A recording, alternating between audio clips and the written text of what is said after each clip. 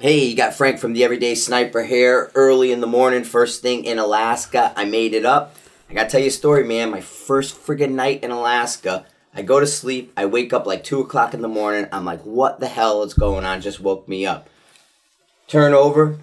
Blood on my pillow. I got a spot in the middle of the back of my neck, man. Like just this little pinpoint pin spot.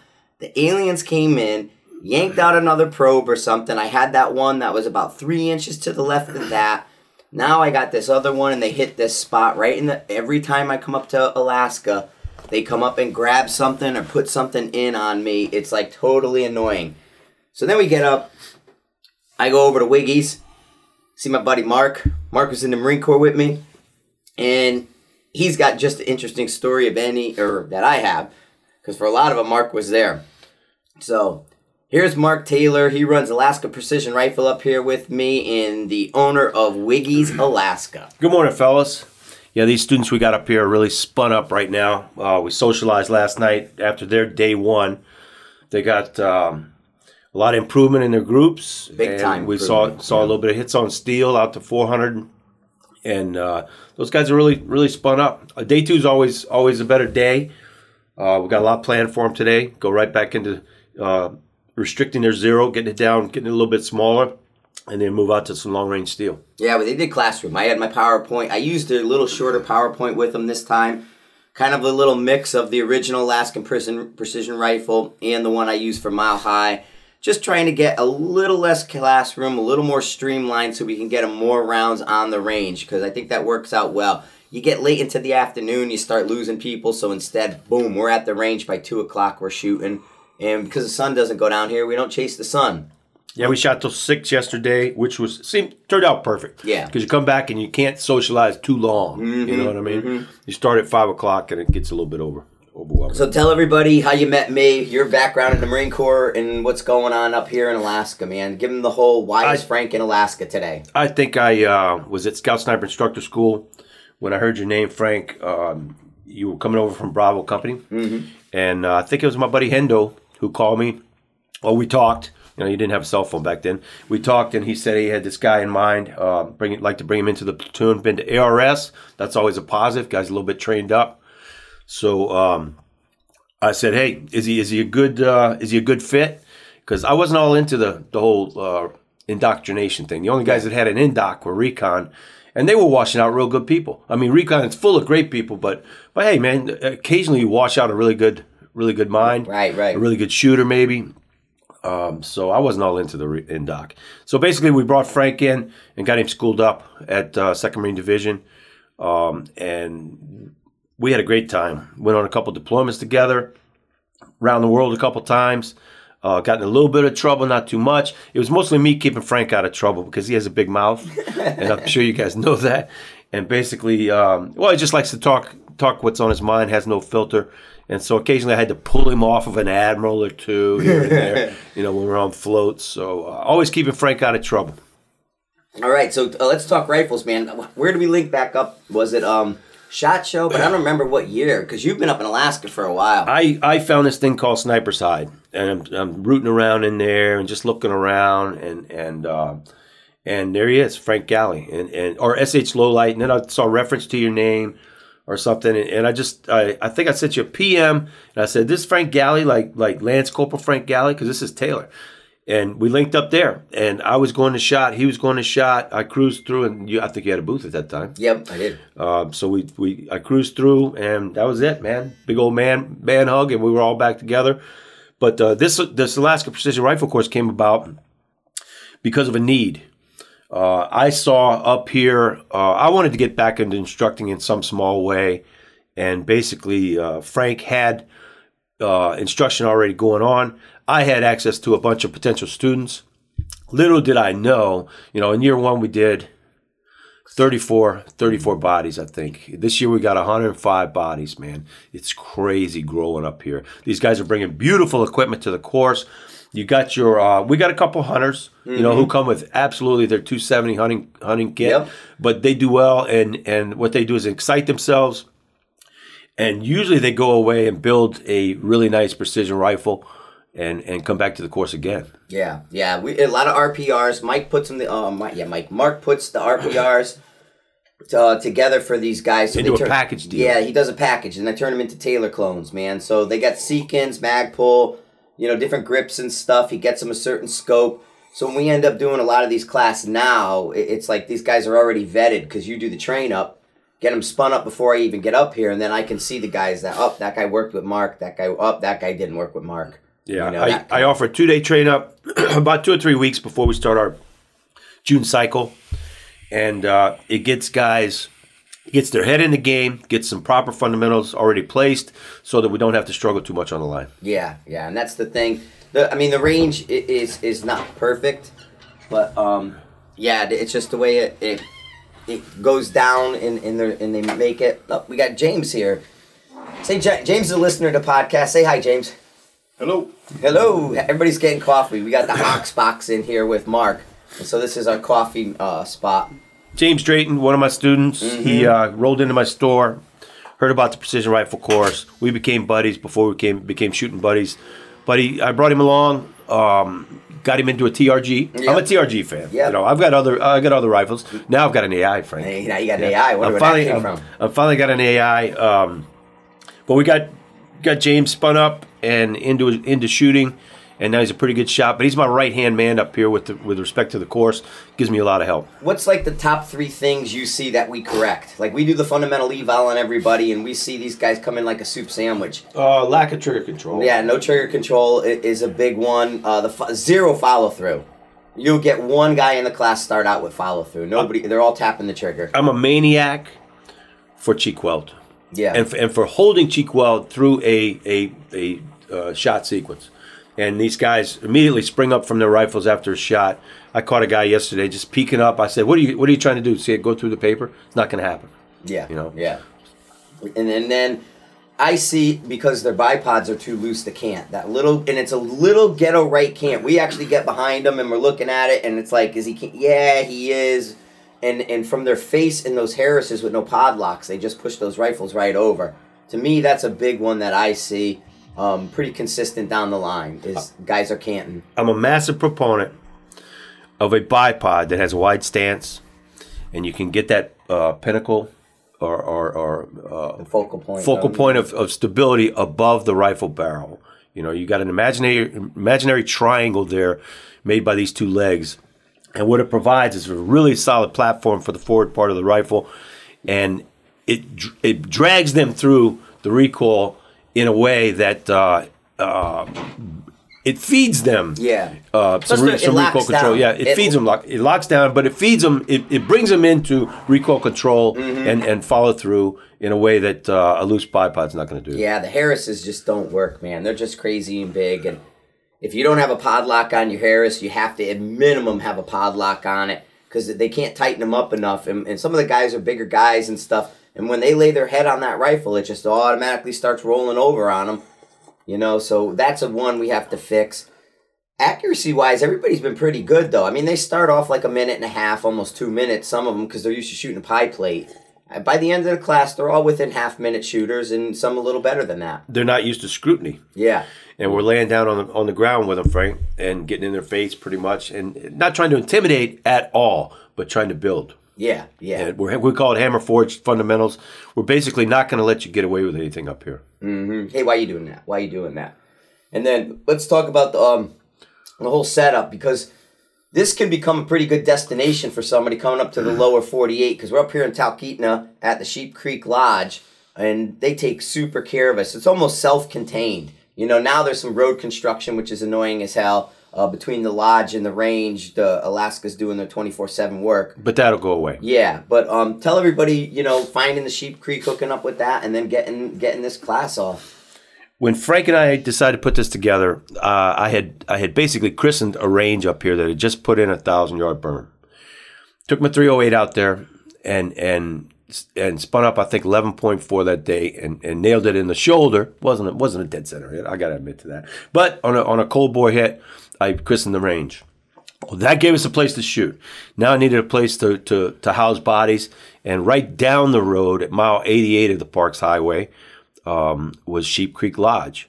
So I approached the owner there, She had a couple lodge rooms, which Frank and I occupy, and then she has 9 out cabins, which are really nice inside. Log cabins, and the guys stay there. They fill them up for excellent breakfast, excellent box lunches for us. We dine at night on everything from burgers and whatnot. I had what was it, a pulled pork one? No. It was a pulled brisket sandwich last night. It was outstanding. They smoked it and did it all in-house. But great food, great atmosphere in a lodge in Alaska within view of Mount Denali. I don't understand why we're not getting a lot more bodies up here. We don't really advertise you guys up down there that much, you know? We got Darren. Darren's here from Darren's all the way from Florida. Jim Yeah. Pacuzzi's here. He's from Florida. Yep. And those pilots and stuff, but they find it through me and the blog and different things, and we just don't, because of course we had a guy at the team challenge said his buddy tried to get in here for the class, but like, you know, last month you got to be, we're full. I start at the last course, after the last day, Frank and I sit down and we plan out the following year. And we make sure the lodge is on board, the range is on board before we even start putting it all in place. Before I fly off, we already have it sorted. We got it sorted out for next year. Now, I don't like dealing with potential students all of my time. I've got a retail store to run. So what I do is I hold them off till about November, December. Then I start placing them into slots. I want their money in January so I can get all that money sorted out and get everything, applications out of the way. So by end of January, I've got 80, 90 slots filled. Yep. And it's incredible. But this year we added an additional course because I had so many overflow students who wanted to be in the course. I created a shoot around our course in September around what the lodge has an anniversary here. Yeah, and we do a reunion shoot every year that brings everybody back from the year and from previous years, and we just rock it. We just have a great time with a lot of steel, a nice steel package, an alcohol package at the lodge the night before, so everybody's dragging to the line, but it's a lot of fun. We can attest to the alcohol package, man. We hammer it up there. We've been pacing ourselves because we have extra class. So that's an extra set of bodies who want to drink with Mark and Frank. So then we spend all night telling stories, telling lies. Oh, how did this happen? And people asking. It wasn't a lie, Frank. No, it wasn't a lie. No, it wasn't. You sure? So we go into some of the Marine Corps days and what's going on there. What else? I'm going to ask you another thing about the. What were we talking about in the car up? Oh, so we had a really good conversation in the car going up.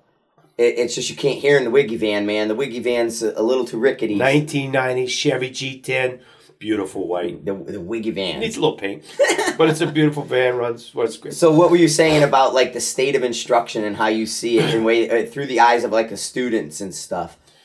I think the state of instruction in Alaska or state of instruction. Yeah, you can do wherever, however you. What I get is students coming to our course who have been to courses in the lower 48.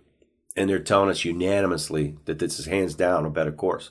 And I think it's because we've built something with a social environment, we've built something with an instructional environment, and we're down there on the line with them. We're shooting in front of them, Frank. They don't. A lot of instructors don't like to do that. Yeah. In case instructor has a bad day, we don't have bad days, Frank. Nope. So basically, we shoot with the students, show them what they should be doing. Frank and I do a lot of detailed one-on-one instruction, and what that's created is an environment where these students are pushing it. They're just pushing hard. I mean, they're coming in at 1.5 and going out at 3/4. Yeah. You know, we're getting snipers now. We're getting law enforcement trickling in. We had a sniper last year, a law enforcement sniper, and he stood up at the end of the class and he said, "I've had a lot of instruction, but nothing like this." Yeah. Well, because we do all that stuff. I have a really good PowerPoint package I put together. We do go up and shoot. We demo. We put them on the line. We get them all. And the steel's not gigantic, but we get them all on steel. So that all works out real good. And then I know something that I've never really done in the past, but you did when we came up and started this together. You kind of pushed our pedigree because people don't realize like some of the stuff we did in the Marines. And I mean, you being the Scout Sniper instructor and then running the platoon, me working underneath you and then going around the world to the Gulf and stuff like that. So there's a little bit more pedigree between with you and I. there's a dynamic is what it is, and it's because we go back 30 years. It's very unique. I think you could say. Shooters find each other, but rarely do you have a couple guys who've been together for 30 years. Yeah, and we play off each other really well because we got the similar sense of humor. The first time Mike met you at Vegas, we went to dinner at Ferraro's there. Yep. And he walks out the door with me, and you guys go to your hotel. You stay across the street. Mike and I go back over to our side, and he goes, "I get it. I get it. Why it works." But how I act the way you are. And so basically he's saying I'm a Taylor clone. Yeah. And you can see it when we're together. There's a lot of it. So why is Frank that way? Why does Frank say that? It's Mark. There's a lot of those early years. Mark always pushed us to be better on the line. He like we're doing in this class. He always came down the line and did the same thing. Why's your wrist like that? Why's your foot like that? Why is that like that? And he didn't get away with it, even though we're all buddies. And so there's a lot of that stuff that spilled over. So I think that there's elements on the military side that when he and I were in, I was telling somebody's asking us last night, about the kids today and the class and the training today. And I tell him, I said, dude, we're just analog back then. We were living in an analog world, and we had to kind of function under those conditions and do everything anybody else would be doing. So it's one of those deals that I think it works out really well, us being on the same page. We didn't have GPS, Frank. Nope. We didn't have it was that rude, or it was that crude. And it was basically, we were in the Marine Corps during a time between wars. I mean, we got a little bit of combat experience, which is great, but we were between wars, so we were holding it all together for the guys who would come along in the 90s and take over and actually go out there and spend 7 months in a year in a combat zone. So, yeah, definitely, for sure. So, I mean, one of the things was I never pushed my military background to that degree. I mean, it's on the website, people know. But I don't get that same Frank's a Marine sniper respect through the internet and that community as someone else might get, just because I never push it out. But with Mark, we embrace our background and our Marine Corpsism and stuff. And so that becomes a feature of the class. The banter back and forth, the stories and the things. And, in the middle of class, you're given some instructions. You might see like an eyelid start to droop. And there can be a little 5-minute banter about something. We're laughing. Hey, Taylor, remember that time we did this? And then everybody... It rolls them right back in. Yeah, it perks them right up again, Not that they're falling asleep in the class. It's just, originally, there was a bit of death by PowerPoint. And over the years, I've whittled it down. Mark felt they weren't getting that kind of instruction, from the other classes. Most people let you just go out and shoot. It's a case of, I'm going to go out there and we're going to lay down and we're just going to let everybody shoot and I'll spot for you and then I'll call you back on hits and misses and it'll be good. We teach them. We give them tools. You know what I mean? Let a student feel like a student. Right. Get him in a classroom environment, a clean classroom environment, well lit, and let's get him taking notes. Yep. And we get a lot of that. Yep. We get a lot of good note taking and stuff like that. So I don't know. I think it's pretty darn good. And it is a good program. I've refined it over the years. And for me, it's how to present that information in a way that people can absorb and understand instead of just throwing numbers at somebody. Because, I mean, they throw numbers at people to sound smart. And you can get so many numbers in what we're doing here with precision rifle. But it's a case of, what are you going to do, man? It's... You just flood them with numbers. And the guy with his 270, right. Poor guy, he sits back there and he glazes. And he's wasted because we do get that mix. We get that mix of the hunter and we accommodate them. We had the 3 guys who were set up for, sitting bipods, tall, like they couldn't go prone. Prairie dog hunters, yeah. So, hey, let's get this and put them on a bench. And we are not afraid to put somebody who's out of their element on a bench, where normally people don't want to do that. No, the class is all prone going here. You're going to suffer. Yep. Here, get on the bench, man. We want you to get something out of it as well. So we accommodate those kind of guys. And I think that works out really, really well for all levels of students. You got the new guys with the high-speed, low-drag gear, the old guys with the hunting equipment who heard about it and want to be a better hunter. and they both get an equal amount out of it. The new guy with the computers and the high-speed stuff isn't getting catered to because I talk a lot of software and computers. I haven't touched a single computer up here yet. I mean, I explained how to do it. We looked at it. There are guys using their phones, but I'm not putting on a computer class like I might in the lower 48. You know what I mean? Because when you guys come to class, it's all about that software. It's all about that computer.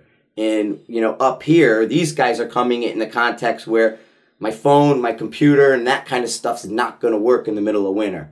And so they're always conscious of their weather, you know, and their alien crap and the invasions and pulling shit out of my neck. Bigfoot, lava stuff. Oh, we had Bigfoot up here. Yeah, I found Bigfoot several times. If you go on my Facebook page, you can find me with the Yeti tracks. One of the first classes, we had some guys that were outstanding Yeti trackers.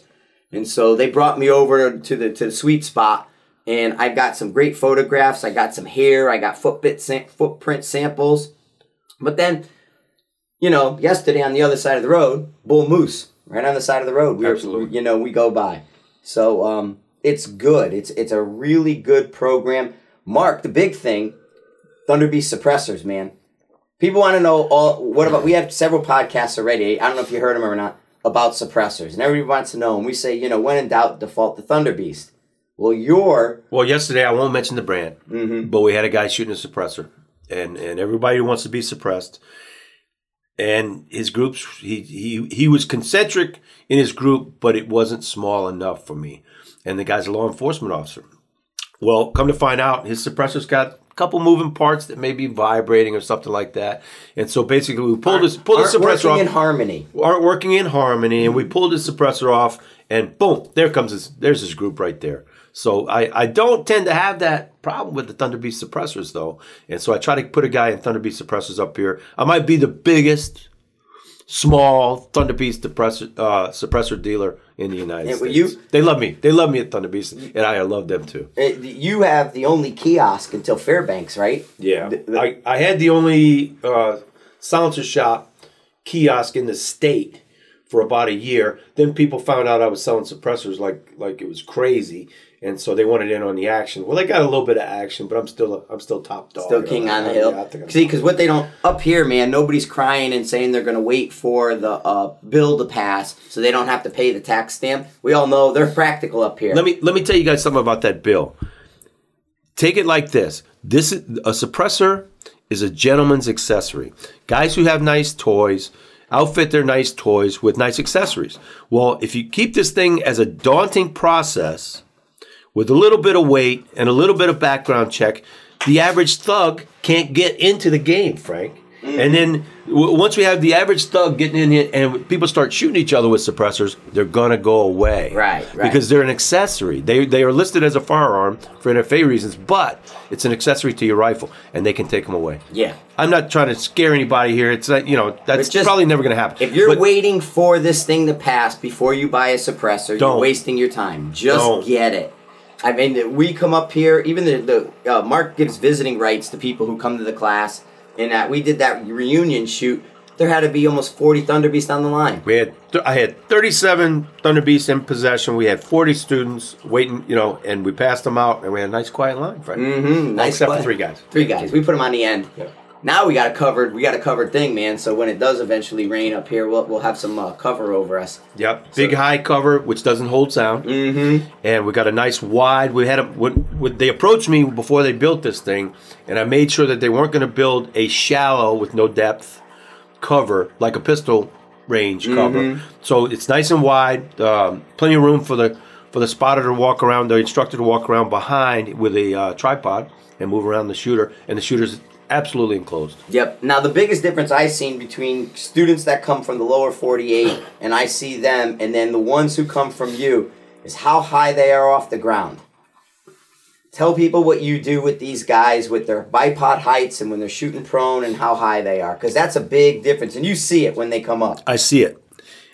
Guys like to start out at the lowest possible position because they were told the prone is the most stable, and so they want to be more stable by laying on their rifles. Well, I'm not a fan of that at all. I like to get a guy up on his elbows into a comfortable position where he has control of the rifle. He's not just laying on it and expecting a tab gear rear bag or something like that to hold up the rifle forward. We get guys up on their elbows on a higher bipod. Now, I'm not talking about high, but if you're with a 6 to 9 Harris, you're too low. If you're with a 9 to 13 Harris, I've got something I can work with because I want to work more in that 9 to 13 range than in the 6 to 9 range. So I sell a lot of Elite Iron Revolution bipods. Elite Iron loves me to death because I'm banging them with orders. I brought 6 to this course, 4 are gone, Frank. Yeah. And basically, that bipod produces stability that these shooters who are inexperienced, they're automatically getting their groups tightened up without a lot of... we don't see the neck and shoulder problems. We don't see any of the issues associated with guys going too low. They're up already. They can get in and out of position a little bit faster. So it actually cleans up their stuff and we can work with it much better. It gets their head erect, gets their shoulders back and relaxed and stuff. They're not holding tension because still so many people try to load the bipod through their shoulders, So by getting them up a little bit, they feel that core weight load a little bit. And it's like it's adapted to their body type. We're all different. If I go and say, hey, this is my body type, you all should follow what I do. It won't work for those guys. It's not the same. And I went shooting with people. We stopped off. I brought my JP up here, the Valkyrie. Stopped off in Alaska. They got ammo, so I picked up some 62 grain. But then James had got me that American Eagle 75 grain. It's $120 a box of 200 up here. That's cheap. Real cheap. I dropped down right on Campbell's map. My Campbell, get out of the way, man. Campbell got a Kraken up here. The first Kraken. I was at, what was it, SHOT Show 17. Yeah. I might have ordered the first Kraken. I might have. I'm sure there's companies that place big orders. But I might have been the first guy to walk up and say, I got a customer, needs a Kraken. Yeah. So I'm like, Campbell, move your Kraken out of the way. I dropped down stone cold with that JP. I go boom, boom, boom. I fired 3 shots. I just want to see how the group survived, the air travel and the whole thing and set up. Dude, 2 in one hole and the other one touching it just like a little lollipop breaking the thing at 100 yards. Friggin' with 50-cent garbage ammo. And a gas gun. And it's insane. It's just that good, man. So, we get down and we shoot with these guys. The last hour of the class, we let them shoot anything we want. We mix in and shoot with them. Guy will be like... recoil management. Yeah, we do the recoil management stuff. But it's funny because we'll put clay pigeons in something out at 1,000 yards and guy, I'm going to shoot the 3rd clay pigeon from the left. And me or Taylor freaking whack it before him. Stuff like that. But, everybody has a good time. Everybody's learning stuff. And it just works out great, man. Guy said last night that the whole social aspect of this course was probably as good as the instruction. That's not saying much for the instruction. Yeah. But basically, no, they love the fact that we're together. It's a contained environment. You're not running off. One guy's going to the Days Inn. One guy's going to the Best Western over there. And nobody's socializing, Frank. They're not together. There is no Days Inn or Best Western out We're here. at the Sheep Creek Lodge, mile 88, Parks Highway. And that's in case you didn't get that. Yeah. And you know what? There's nothing around. There's nothing walking distance except rivers and moose. Yeah. So anything you need, you get it here. And, we'll have breakfast. We make breakfast. Our breakfast order went in last night with dinner. Now, when we walk out this door and go upstairs for breakfast, it's ready. It's done. There'll be 16, 18 guys standing on the platform. They'll open the door and plates will start hitting the table. We'll walk in at 8 and we'll be at the course, at the classroom at 9 o'clock. No problem. Yep. And that's even with the construction. If the construction wasn't there, we would have been at the classroom at 8:30. Yeah. It's that good. All right, I'm going to start wrapping this one up pretty short. You can hear we got to get going to work. And this is just course 1 of, 3 more to go. So hopefully we'll squirrel away some time and talk to you guys about it. And thank Mark for talking on the podcast. Thanks, Frank. Yep, and I want to talk to aliens for pulling that crap out of my neck or putting something in there. I guess they may have probably put something in there this time, because there was no bump to pull out. My physical therapist pulled it out. It was a bed bug. He got a bed bug. He didn't stay in the Wiggy Hotel. He stayed in another hotel. I did. You think it was a bed bug? I think it was a bed bug. It's an alien bed bug. Okay, man. So, anyway, You got Frank from Sniper's Hide, and this is the Everyday Sniper. I guess Mike was shot the Pawnee match, and it was like 100 degrees down there. So it was steaming. I got some emails from Nathan and his son. So Noah and Nathan went and shot it. Apparently Noah hit the 1,250-yard target. He sent me some goofy picture of Mike. It almost looked like Mike was shooting a 22 handgun. So maybe they're doing that 22 thing they were talking about. Anyway, this is Frank from Sniper's Hide. Stop over to the forum, say hi. I still got that etiquette one I want to talk to you guys about. There's a bunch. I got it written down. So we'll get to it. Thank you guys and enjoy.